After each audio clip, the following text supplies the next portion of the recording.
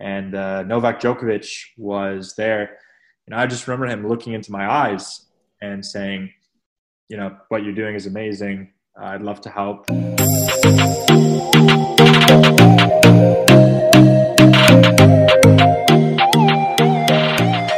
Welcome to Cross Court Chronicles, 73 flights, 46 countries, 1 year, the journey of Cameron Mofid. My name is Alex Gruskin, really excited to bring you part one of our next season of this podcast because, as I mentioned in the intro, there are so many outstanding stories, so many incredible ways tennis can help facilitate the interests of tennis fans across the globe. It's the experiences so many of us have, whether it be training with our friends growing up or going to that court at our local park, playing with our loved ones, all of the different things tennis can do. And it's truly a global experience as well. It's one of those few sports played across the globe.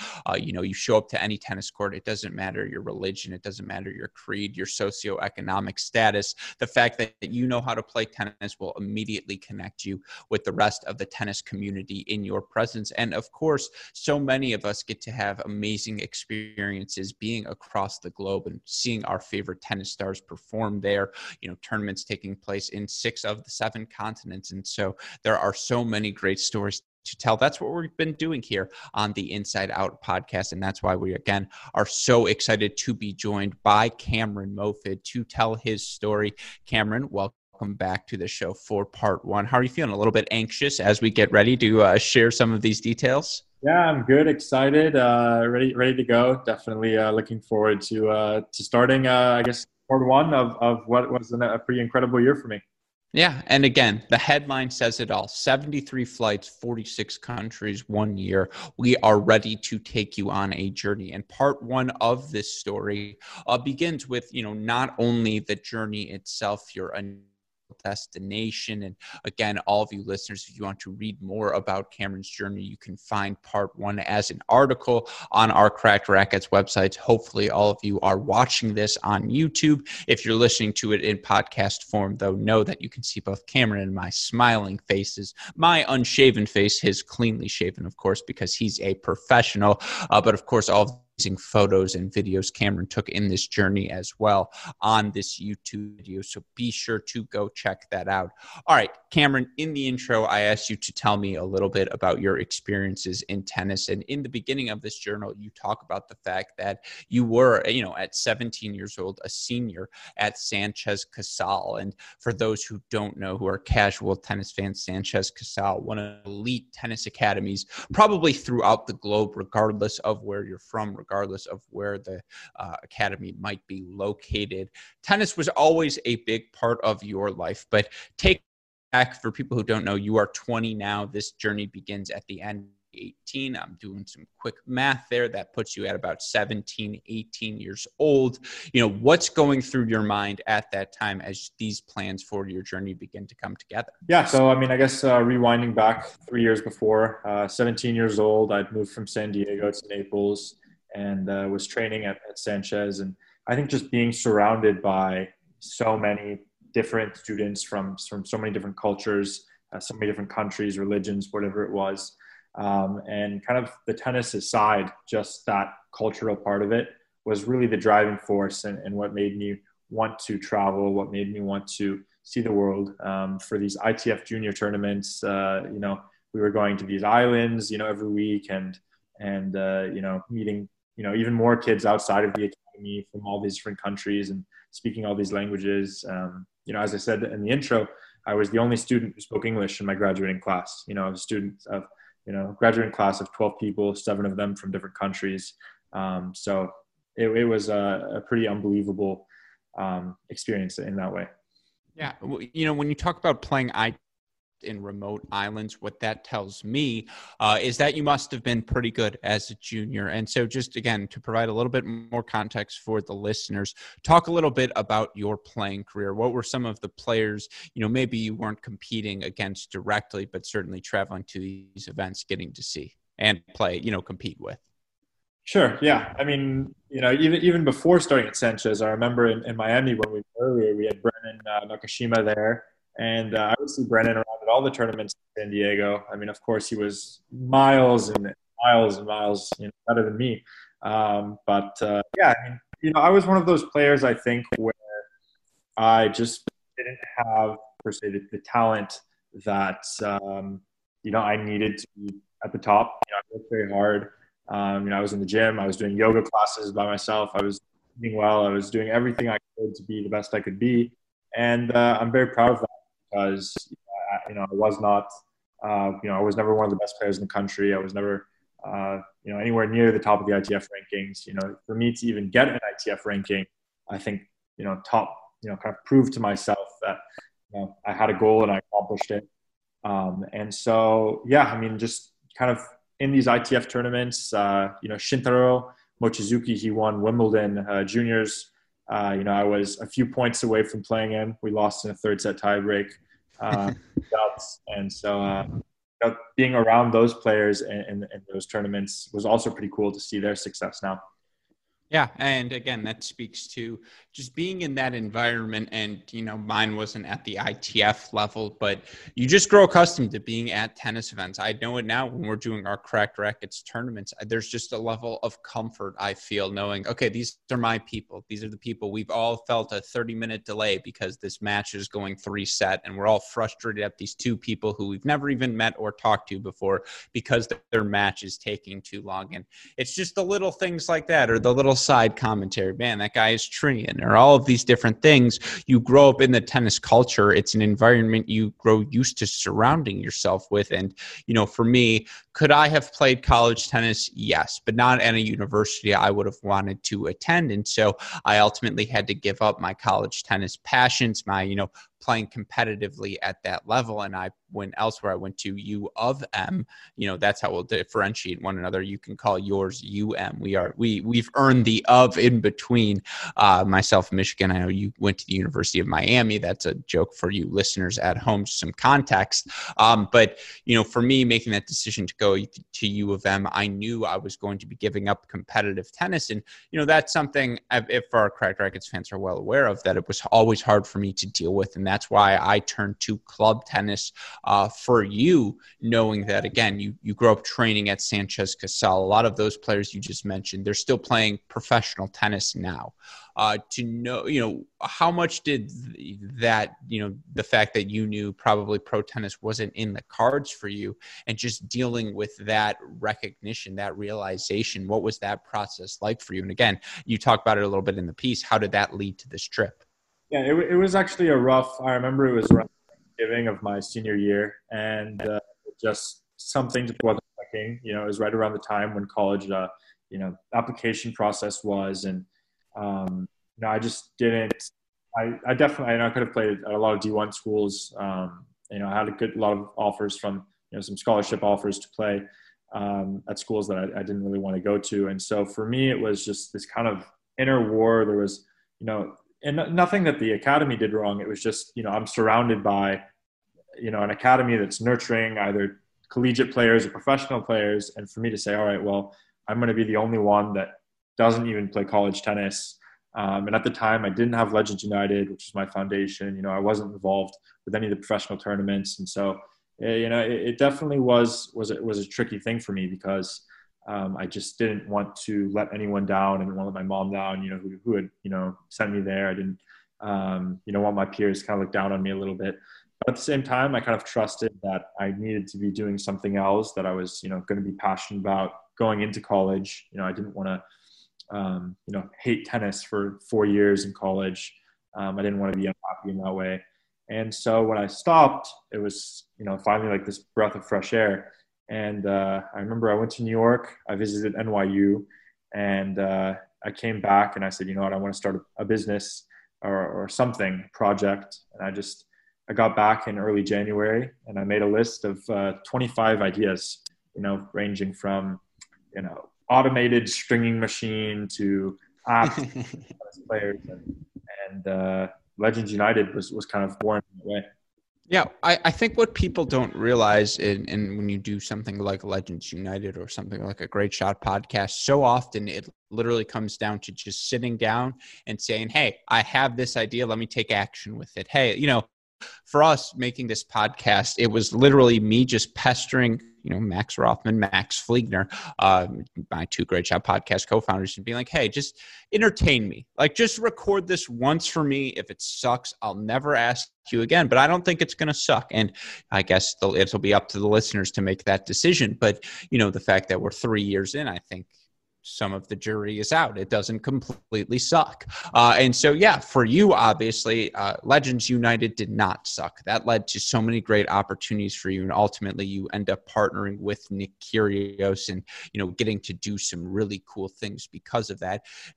We've talked about it before, but again, to our listeners who this story is new for, can you talk a little bit about what Legends United was, where you sort of told us where it came from, but ultimately, what you were able to accomplish through it?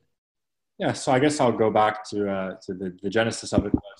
I had this idea to take professional tennis players' equipment, memorabilia, and auction it off. Initially, to auction it off, we wound up, just selling it, at a fixed price, but to auction it off for different charities. And Casper Fernandez, he was a student at the academy who passed away of bone cancer, Ewing sarcoma, right before I got to the academy. And so I never get to meet Casper, but obviously his legacy was all around. It was literally a month after he passed, I was there. And so I said, I think it would be pretty cool to, partner with different player-based charities and maybe specifically Ewing sarcoma to do something there. And so I wound up, Emilio Sanchez, he's been one of my greatest mentors, a friend of mine, someone that I admire so much, number one in the world in doubles, Olympic champion, Grand Slam champion. And he connected. Can I just say what's so funny is that's not even the biggest name drop you'll have of this series, but yes, go on. Yeah. And so Emilio connected me with internships, started in Delray Beach. And so I got all the players' information there. And I actually met Nick playing basketball. This is back in 2018. Players were really nice, made a lot of great connections. And so the Bryans were there, and for me, I was 17 at the time. And to have, all these players giving me their phone numbers and emails, I felt a little bit like a superstar. And Peter Goyovchuk, he was by himself that week and he made the finals, and I was with him all week, kind of training him because he didn't have coaches there that week. And so moving along, Emilio sent me off to I did Sarasota Challenger. I did Miami Open before that, actually. And then I went to Europe. I did Barcelona, Munich, and Madrid. And in Madrid, that's actually where I decided, which is what I write about in the memoir, is kind of the tipping point of me wanting to take a gap year, because I had already been accepted to UM. I was just a few weeks out from graduating from high school, and Novak Djokovic was there. He passed right by me, and he said, I walked up to him and kind of gave him my pitch, not really knowing what to expect. And, I just remember him looking into my eyes and saying, what you're doing is amazing. I'd love to help. Genuinely, he said, wait here 15 minutes. He went upstairs, got his match shirt. He beat Nishikori from earlier in the day. And his agent came out. We did pictures and videos, and he signed his shirt. And I remember going back inside. This actually isn't in the memoir, but I remember going back inside, and I was already a little bit emotional. Novak had, was my childhood idol, and Emilio was there, and he was trying to introduce me to the future tournament director, Feliciano Lopez. And so I go up there, and I'm just, a little bit shaken already, and he's trying to talk to me, and I'm just trying not to talk because I just knew I was, going to cry or something. It's a crazy time. Yeah, no, that is so cool to hear. And again, I really do recommend viewing this on YouTube if you're listening in podcast form, because you have the photo of yourself rocking a beautiful jean jacket, I might add, and Novak Djokovic with his Lacoste shirt.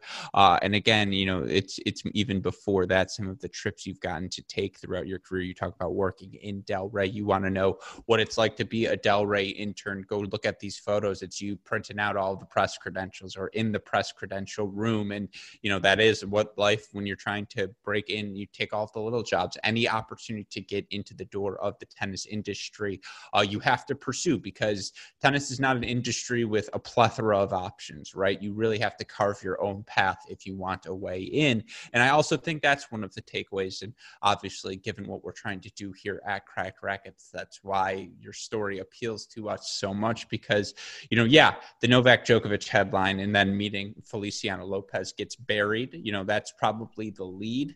But what you did with Legends United, again, turning player pair, I want to say paraphernalia, but I don't think that's the word. Turning, just taking all this memorabilia. Thank you. There it is. It's in the Belia family. To take all this player memorabilia, get it signed, and then, use the profits to donate to charity. That's just not something you think of off of the top of your head. And of course, every person has stood in line, right?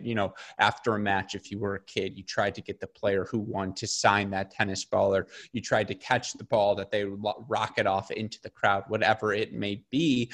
Legends United makes that experience just much more reasonable, and it's also supporting such a great cause. And so it's so great to hear how many players were receptive to your efforts for Legends United. And you talk about it, to take a chance there and to decide, hey, I think I'm going to take a gap here because what I'm doing seems to be working. There seems to be some momentum behind it.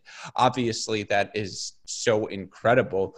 My question to you here, and this gets into the next part of the story, do you make that decision without knowing you had the support from obviously Nick, but also Christos Kyrios that you did? And how did you, eventually earn, or how did you earn that support? Yeah. So, I guess so I'm with Feliciano and with Emilio in Madrid. And we go, I kind of try to cut the conversation short. And I just remember rushing I didn't want to even use the bathroom around the players, because I didn't want anyone to walk in. I just remember running to this, one of the public bathrooms on the tournament site, and just going to one of the stalls and just let everything out. I was crying and shaking, and that was kind of the first. I didn't even know what was going on. It was just so many different emotions. And that's when I kind of said, all right, this is something I have to really consider. I go back to the academy. I finished my classes. So I was done with high school pretty much. My graduation, there was like a 4-day break between classes finishing and graduation.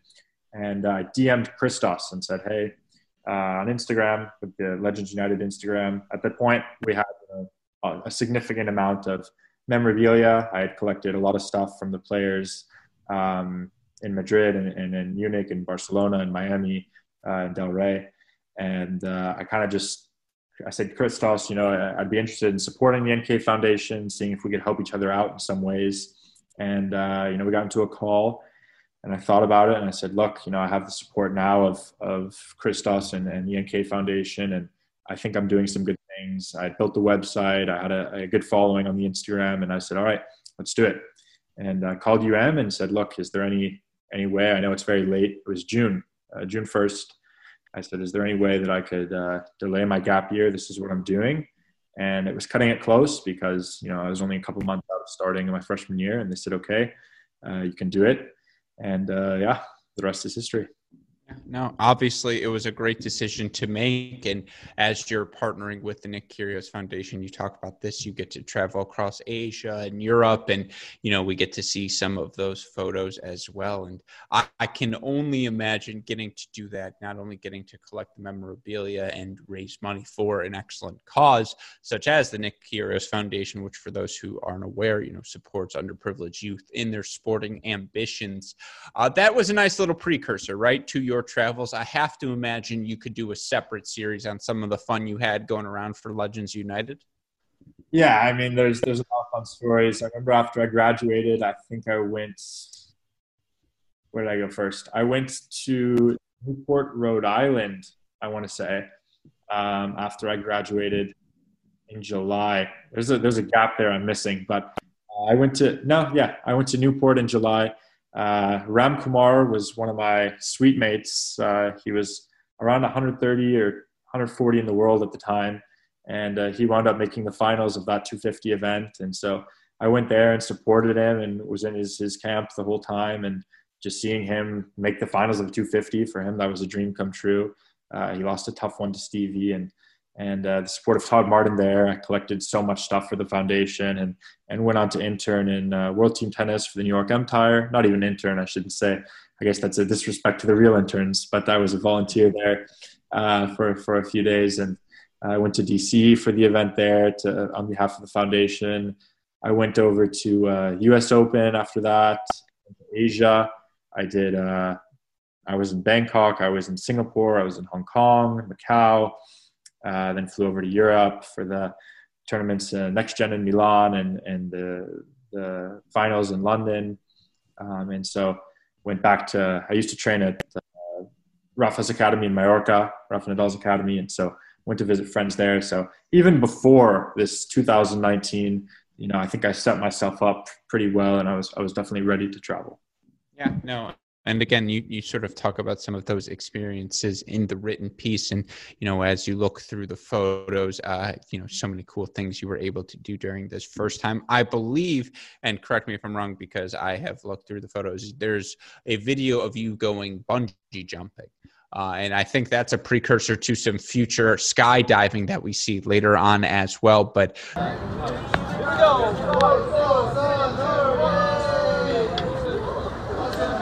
The bungee jumping happened in your travels for Legends United, correct? Yeah, I was in Hong Kong. There was a WTA International event there, and I think I was only there for 1 or 2 more days, and it was at the end of the tournament. I had done what I wanted to for the foundation. Macau is about an hour away, and it's where the tallest bungee jump in the world was.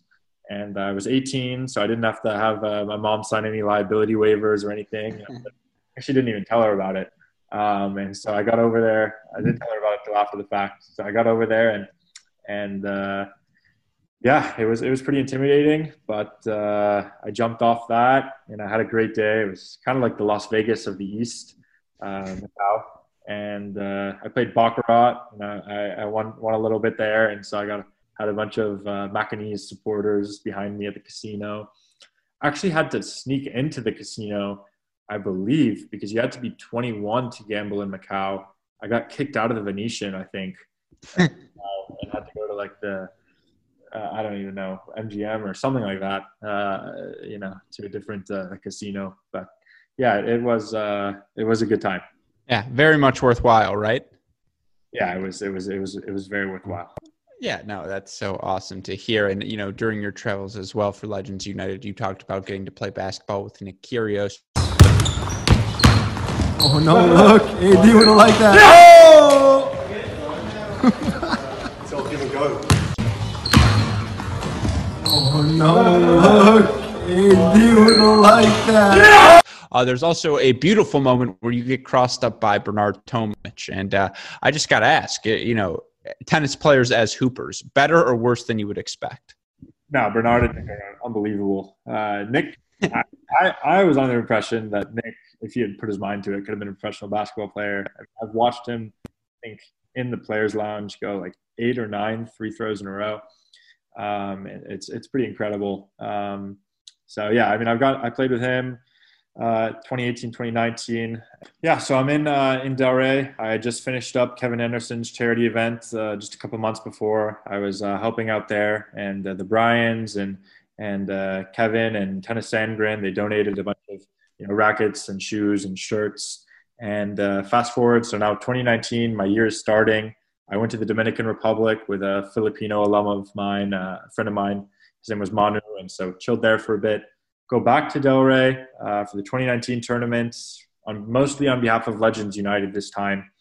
And in the players' lounge, and Nick and Bernard are there playing basketball.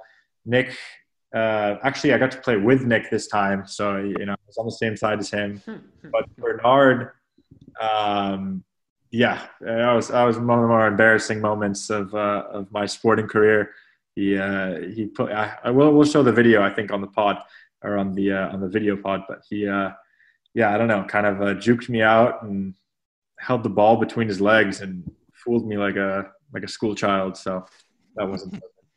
No, I mean, look, that's just that's what happens anytime you compete against a pro athlete, I suppose, in anything, right? Like to expect to be able to hang at their level, not the easiest thing in the world. And again, just to sort of talk about the things behind the scenes, to be able to travel tournament to tournament, event to event, see these pros not only compete on the court, but also what they're like themselves having to do all of this travel and, having what they're like off the court in between matches. What tidbits would you share? What things were you maybe surprised about that our listeners would find interesting? Yeah, I mean, I think tennis. I think some. I mean, I guess it depends on the player, but sometimes I think tennis players give off, the fact that they're a little bit more serious than they actually are, and so these players, they lose, especially in the smaller events, and they like to have a good time, and so this is a story I didn't write about in my memoir, but I'm happy to share it here. So Nice. Bernard, yeah, I mean, Keep it rated R. I was going to say with Bernard, not NC-17, R at the limit. yeah, I mean, so look, I mean, I think he has a very misconstrued reputation. I mean, there are some things he says and does that, of course, I think he regrets and aren't so good. But he's a very generous. He's a very good guy. He kind of took me under his wing that week, and he invited me out. So I remember how old was I? I was 18. I was still 18. And just about to turn 19. And it was going to be my first time going to a nightclub, and I was pretty excited. And he said, come out. Let's, I lost. Actually, no, he was still in. Sorry, it was before he lost. And he was still in. It was before his first round match. It was like, I think he had a match at 11 a.m. And it was like, he said, come out. And I remember I didn't have any ID to get in. I wasn't going to, you needed to be 21 when I was 18. And Bernard, he likes to spend big. So he got, I showed up at the table and all that.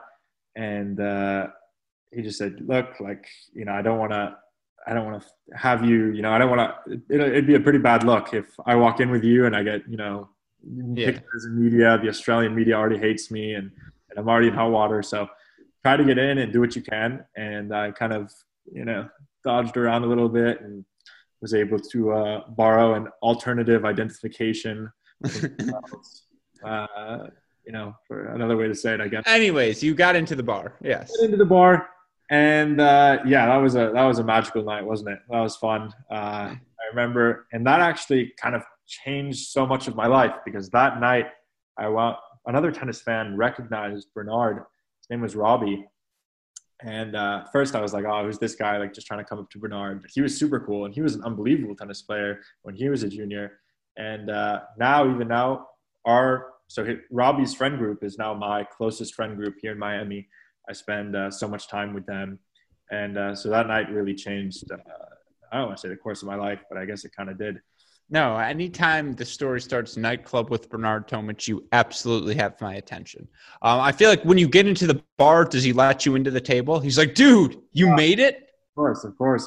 He brings me in and I don't know. We'll have to see if we want to put some of these pictures and videos in. Well, I'll say this. Was he surprised to see you? No, he was proud. He was like, you made it. Well done. He was nice. I mean, he's awesome. And so, we had our own like VIP section. It wasn't even a table and a lot of bottles. And he had a very animated friend, Sheldon, who was, also awesome. And that was just a pretty awesome night for me. I remember. And the next day I think he lost doubles first round and singles first round.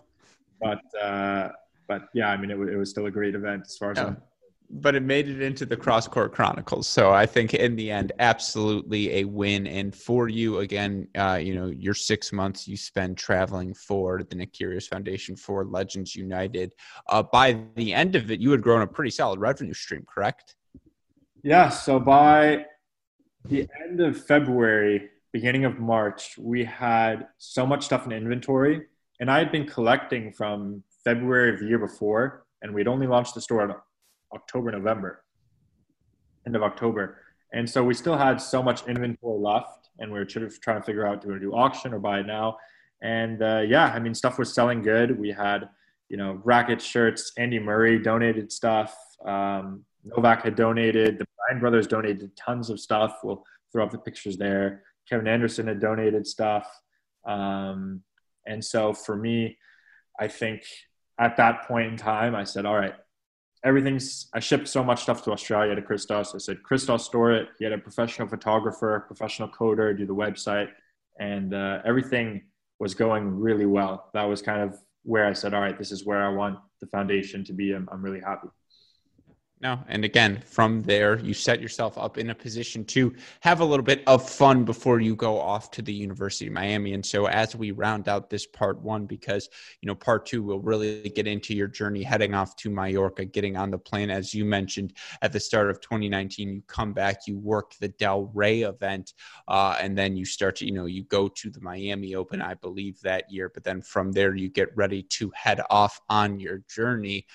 At what moment do you buy that first airfare or set up all the trip? At what moment did you know what, I'm pulling the trigger on this experience? Yeah, so it's Delray Beach was a great tournament. I had a lot of fun. We did a lot of good things for Madison Keys Foundation, Madison Keys charity, Fearlessly Girl. We did some good stuff for Emilio Sanchez's foundation, for Sean Carl Foundation. They did UN sarcoma research for Nick's foundation. And so after that, I went to Miami Open. And to be honest, I didn't love it. I didn't love the new tournament. It wasn't as special for me as Key Biscayne. I had my 19th birthday over the Miami Open. And so I was starting to feel a little bit older. I mean, I know that sounds ridiculous, but, I said, all right, well, my gap year is almost over. And I kind of just said, all right, I'm going to go for this. My friends from Rafa's Academy said, you should come over and come visit us. It's been a while. And I said, all right. So I booked a one-way flight to Mallorca.